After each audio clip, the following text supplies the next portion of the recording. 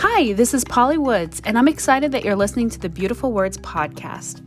Today, we're going to study Jesus' first sign in the book of John in chapter 2, turning water to wine in the wedding at Cana. So as we know, this author is very intentional about how he writes, including where he places stories in the text. So this sign that seems so trivial to us actually is something that the author is trying to use to define the ministry of Jesus. Now, notice that I'm using the word sign rather than the word miracle.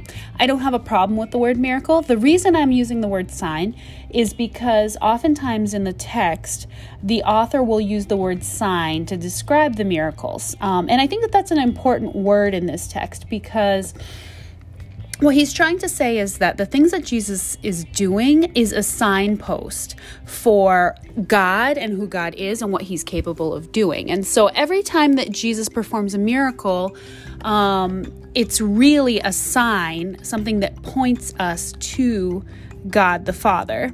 And that's the reason why he uses that word, and that's the reason why I will likely use that word most of the time. So anyway, again, that just shows how John really cares about the words that he uses and what they mean.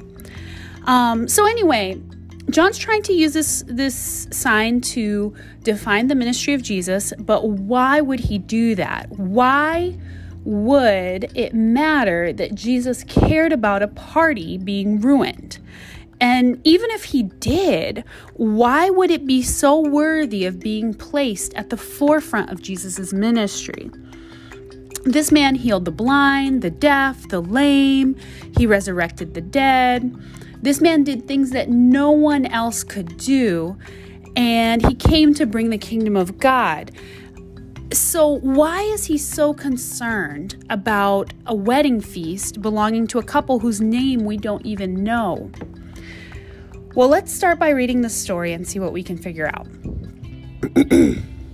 Starting in John 2. On the third day, there was a wedding at Cana in Galilee, and the mother of Jesus was there. Jesus also was invited to the wedding with his disciples. When the wine ran out, the mother of Jesus said to him, "They have no wine." And Jesus said to her, "Woman, what does this have to do with me? My hour has not yet come." His mother said to the servants, "Do whatever he tells you." Now, there were 6 stone water jars there for the Jewish rites of purification, each holding 20 or 30 gallons. Jesus said to his servants, "Fill the jars with water." And they filled them up to the brim. And he said to them, "Now draw some out and take it to the master of the feast." So they took it. When the master of the feast tasted the water, now become wine, and did not know where it came from, though the servants who had drawn the water knew, the master of the feast called the bridegroom and said to him, "Everyone serves the good wine first, and when people have drunk freely, then the poor wine. But you have kept the good wine until now." This was the first of his signs Jesus did at Cana in Galilee and manifested his glory, and his disciples believed in him. So first of all, something that's interesting to note in this story is who it comes from. We see that Jesus and his disciples were there, so certainly there was more than one eyewitness. But the person who had the behind-the-scenes information and likely provided this story to the author is named in verse 3, the mother of Jesus. Although she likely had a relationship with all 12 of the disciples, and that led to her memories being preserved in other gospels, like the story of young Jesus at the temple or the nativity stories, those probably all came from her. But this particular story is special because she and the author have a special relationship. You might remember that at the end of this gospel, as Jesus is hanging on the cross, one of his last actions in chapter 19, verses 26 to 27, one of his last actions was one of mercy to his mother. He verbally gave the beloved disciple to Mary as a son, and Mary to the beloved disciple as a mother.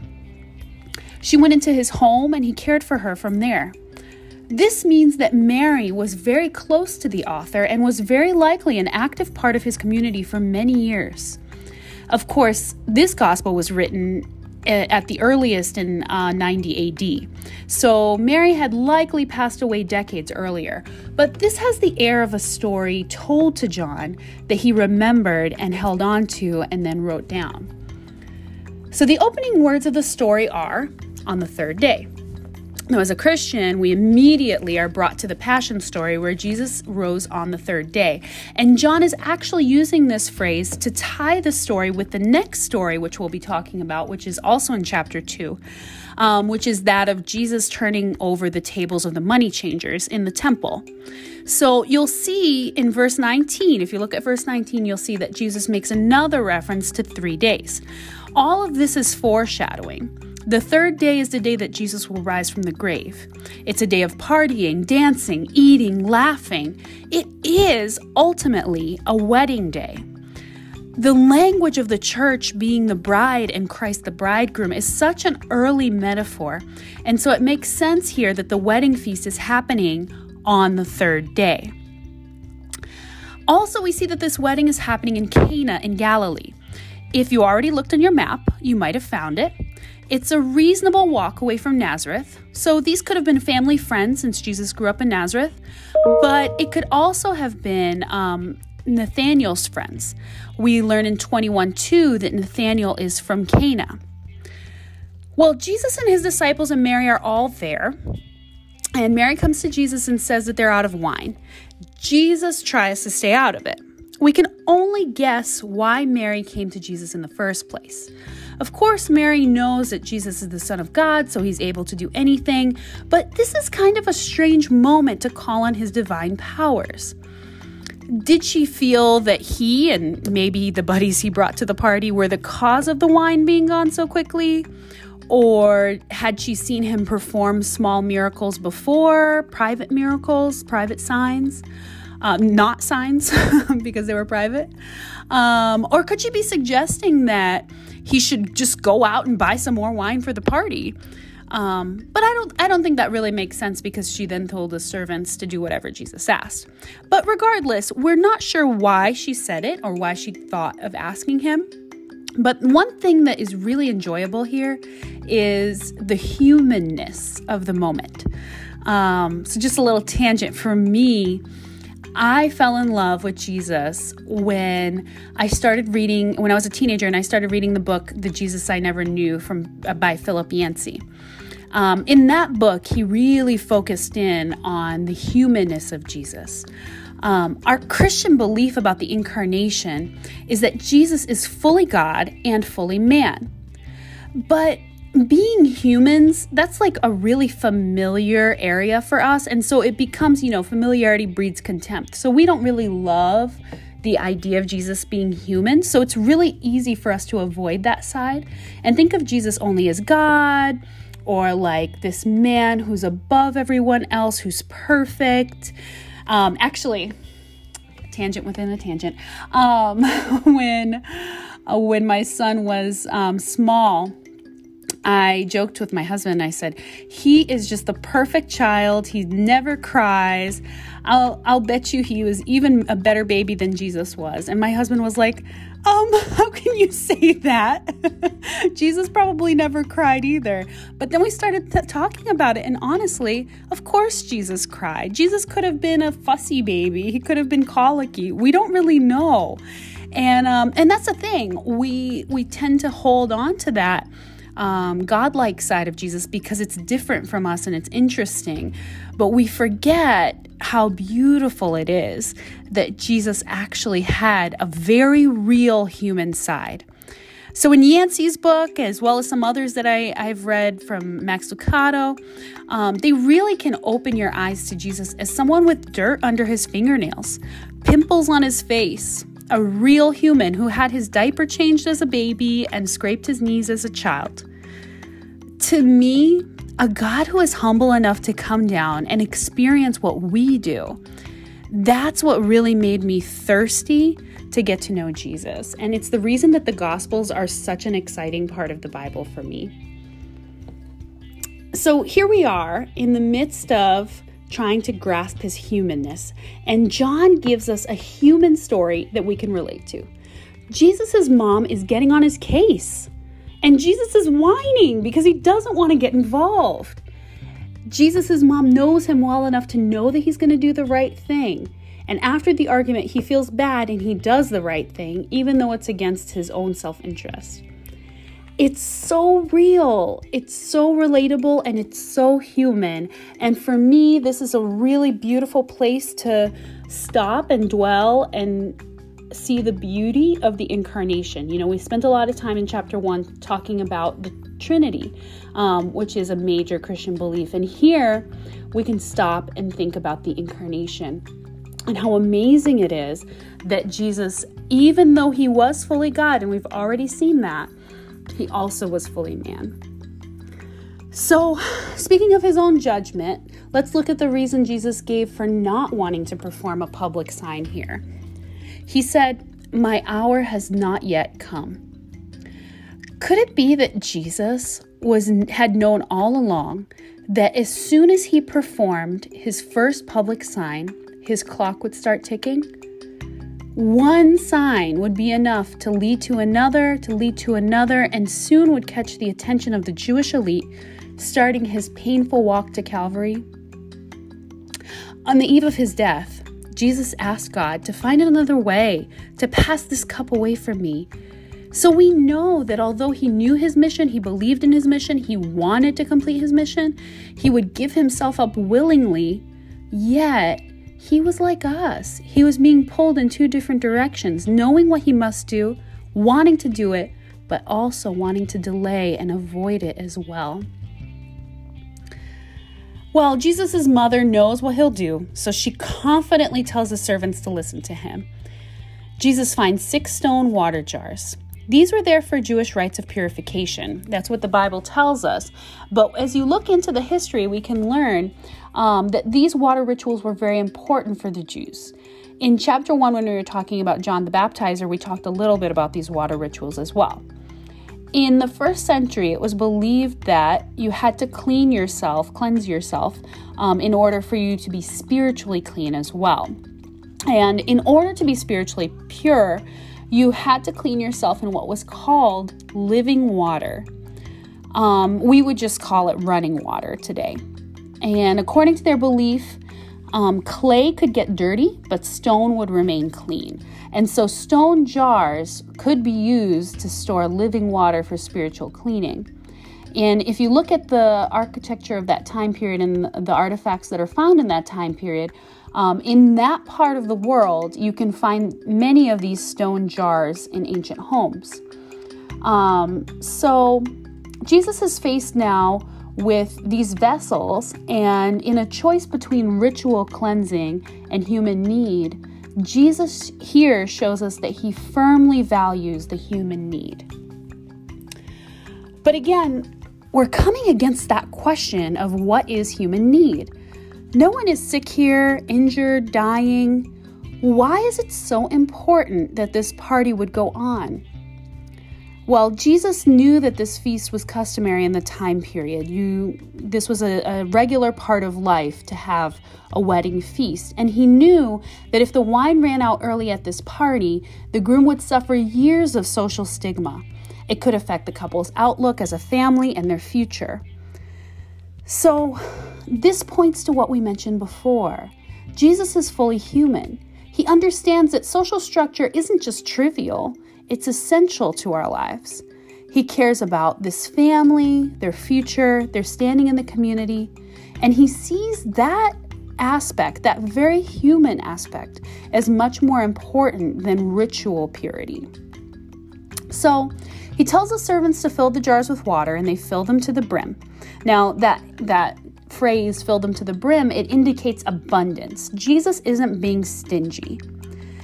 So then the servants are instructed to take it to the master of the feast. There's a note that the master of the feast doesn't actually know where the wine came from, but the servants do. This fits in with the author's theme that Jesus gives signs to the powerless and not the powerful. We'll see that again in the next story. And of course, the wine that Jesus creates, besides being abundant, is also of the best quality. At the end of the story, we see a note that this sign manifested Jesus' glory. So this ties into the first chapter when we're told that Jesus will reveal God. We're learning here that God's heart is with his people.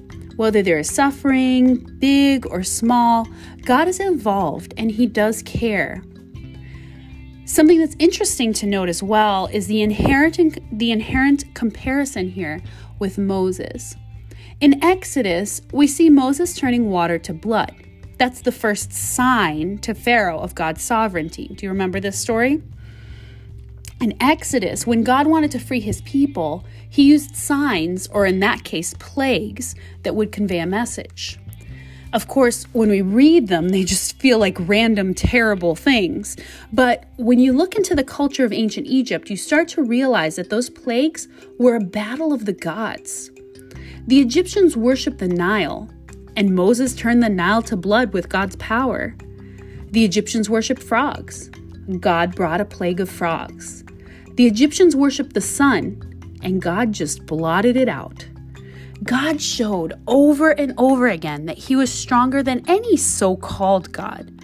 And here we are, with Jesus showing that God's love for his people is greater than his love of the religion that the elite Jews had. He's turning ritual water for washing into wine for feasting. He's showing his glory, and I think we can all join in saying that his glory is very good. Finally, because the disciples saw this sign, they believed in him. You'll hear me use the word signs instead of miracles. We talked about that already. But the other theme that John is working through in his gospel is that signs are a starting point for faith, although they aren't the end point. In other words, you're better off if you believe without a sign, but a sign can cause you to start to believe. So in verse 12, we have a transitional verse that says, "After this, he went down to Capernaum with his mother and brothers and his disciples, and he stayed there for a few days." So one fun fact is to note that oftentimes in all the Gospels, it says that Jesus stays in Capernaum. That's a little ways north of Nazareth. So it's really interesting because you can start to speculate. It could be that he has family there, or it could be that he himself owned a house there, and we have no way of knowing. But it is an interesting note. Okay, so now we're going to see a huge change in the tone of the chapter. Jesus is in Galilee at a wedding feast, having a ball, turning water to wine, impressing the master of the feast with the quality of the wine. But now we're going to go back to Judea. And the contrast in his reception as he nears Jerusalem, as well as his demeanor, it's just going to be a huge change. So our next story is Jesus in the temple, turning over the tables of the money changers. As we mentioned before, being an ancient historian doesn't require an intense focus on chronology. Although this story occurs close to the end of the other three Gospels, the author of John places it front and center. This is essential because John is creating a mood of disapproval. John wants it to be clear that Jesus doesn't have an easy relationship with the Jews. So he places their most contentious conflict right up front so that the rest of the book can build the appropriate amount of tension to help his audience understand why it is that the Jews would be eager to kill Jesus. When Jesus anticipates that his intervention at the wedding in the first story will lead to his hour coming, we can see that in the second story it directly does. Jesus' ministry is now up and running, and we need to understand exactly what he's up against. So let's read starting in verse 13. The Passover of the Jews was at hand, and Jesus went up to Jerusalem. In the temple, he found those who were selling oxen and sheep and pigeons, and the money changers sitting there. And making a whip of cords, he drove them all out of the temple with the sheep and the oxen. And he poured out the coins of the money changers and overturned their tables. And he told those who sold pigeons, "Take these things away. Do not make my Father's house a house of trade." And his disciples remembered that it was written, "Zeal for your house will consume me." So the Jews said to him, "What sign do you show us for doing these things?" Jesus answered, "Destroy this temple, and in 3 days I will raise it up." The Jews then said, "It has taken 46 years to build this temple, and you will raise it up in 3 days?" But he was speaking about the temple of his body. When therefore he was raised from the dead, his disciples remembered that he had said this, and they believed the scripture and the word that Jesus had spoken. So notice right from the first line, the Passover of the Jews. The Johannine community was not so removed from Jewish culture that they weren't familiar with or probably had been participants in Passover. So why is the author trying to create this discomfort and this distance from Jewish culture by calling it the Passover of the Jews? As we know, the Johannine community was thrown out of the temple, so they don't feel like they are a part of that elite Jewish group. So here we are, and he's really creating some space by saying the Passover of the Jews. But right next to it, it says that Jesus went up to Jerusalem.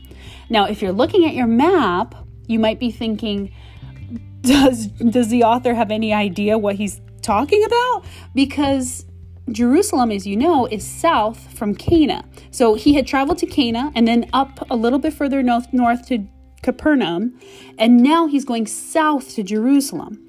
But in the Jewish way of speaking, because Jerusalem was the center of worship and the center of what God was doing, you always go up to Jerusalem. So we see the author use a phrase that is uniquely Jewish right next to the phrase, the Passover of the Jews. So that's interesting. Jesus is coming in. He sees animals being sold, including sheep. Now remember, John the Baptizer has already said that Jesus is the Lamb of God. So here we have another echo of the Passion. A lot of these animals who are being sold for the Passover feast. So it'll be lambs. Jesus scatters this market that's grown up inside the temple. Now, there's a lot of significance in this moment, and don't miss it. Jesus, who's typically very peaceful, is suddenly very angry. And so it's significant in some way, and there are some ways that we can find pretty easily. So first of all, this marketplace would have existed in the outer court of the temple, called the Court of the Gentiles. So imagine the temple, it's rectangular, not circular, but imagine several concentric circles. So the first circle would be the Court of the Gentiles. This place was designated for those who were not Jews to be able to come into the temple. So in other words, the only place where those who were not Jews could come and experience Yahweh was currently nothing but a marketplace where people shouted and bartered and cheated others out of their money. The religious establishment of the time had taken God's choice of Israel as a sign of their superiority. But when we read the promises that were given to Israel, we learn that God chose Israel so that Israel could be a shining beacon, an example of who God is to his people. The idea was that God would be so much among his people that it would draw the whole world to him. If anything, the Court of the Gentiles was the most important court in the temple because it was meant to be the place where the world could come and experience God. Much like Jesus, much like the Torah, this was something that was meant to reveal God to the nations. And yet, the people who dared to come into this place were experiencing corruption. In verse 17, there's a reference to Psalm 69:9. It says, "Zeal for your house will consume me." You can read that chapter on your own and enjoy studying it, but just for a small summary, it's a passionate, emotional psalm asking God for help from his enemies who judge the writer unfairly. So that's that's a good parallel to Jesus, who is asking God for help from these enemies who will be judging him unfairly, which is about to happen, or is about to start anyway.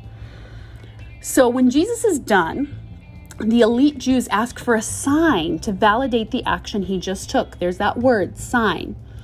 So they're looking for something that he can show to prove to them that he's coming from God. But we've learned that Jesus gives signs to the powerless and not to the powerful. We also see Jesus speaking to Jews in a way that they're not capable of understanding. He says he can raise up the temple in 3 days. Of course, that's ridiculous to the Jews. That would be ridiculous to anyone, but especially to them, because the temple had long been destroyed when King Herod decided to take up the work and rebuild the temple. And it was only completed in 20 BC. And right in the text, we see that they have a distinct memory of it being completed.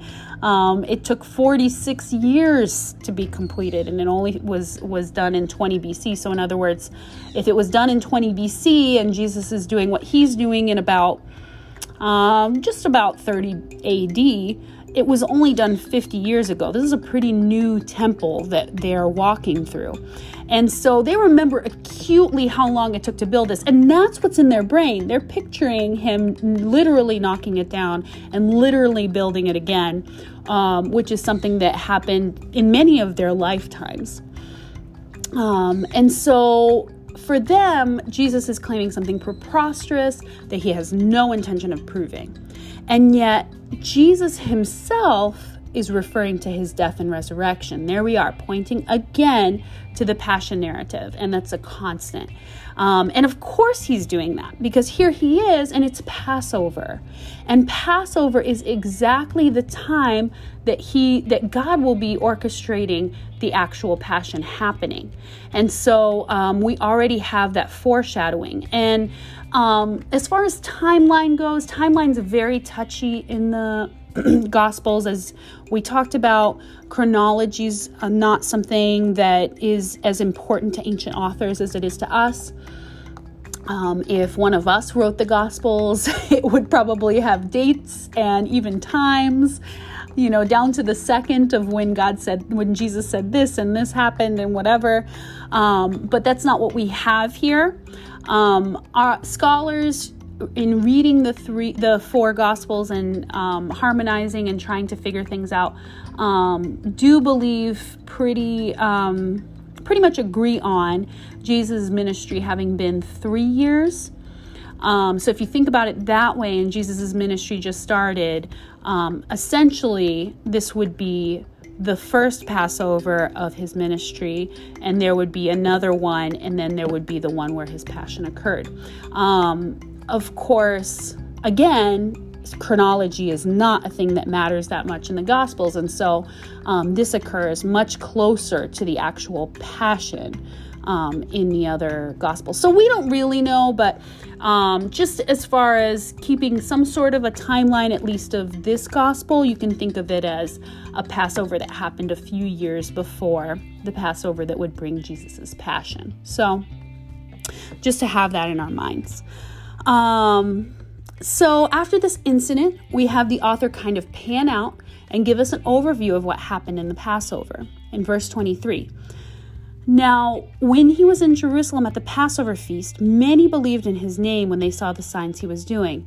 But Jesus, on his part, did not entrust himself to them because he knew all people. And he needed no one to bear witness about man, for he knew what was in man. So this is interesting. First, because we're not told what signs he's been doing here. It says that they saw the signs that he was doing. And it doesn't say to us which signs these were that he did in Judea. But the Jewish elite certainly hadn't seen any of them because they asked him for a sign and he didn't give one. But something is happening already among the common people here in Jerusalem. That's especially interesting because, as you might know, Passover is a feast where many people pilgrimaged to Jerusalem. As we said, they go up to Jerusalem. And so there will be people from all over the Jewish nation at this feast. And so if he's doing signs among the common people in Jerusalem during Passover, in a way, he's really spreading his message wide, because these people are going to see him there and they're going to go to their home communities and they're going to be talking about this Jesus. So this is really a good start to a ministry. If you ever wanted to start a ministry, this is the way to do it. But anyway, so the author also makes it clear, though, that faith in these signs wasn't enough. Jesus couldn't entrust himself to these crowds. And it's interesting to think about what that could mean. I'm not sure what that means fully, but it does say that he couldn't entrust himself. So anyway, that's what we have for chapter 2. I look forward to spending some time in chapter 3 next. And that's all for now. This is Polly Woods, and remember these wonderful words from Elizabeth Elliot. The word of God I think of as a straight edge, which shows up our own crookedness. We can't really tell how crooked our thinking is until we line it up with the straight edge of the scripture.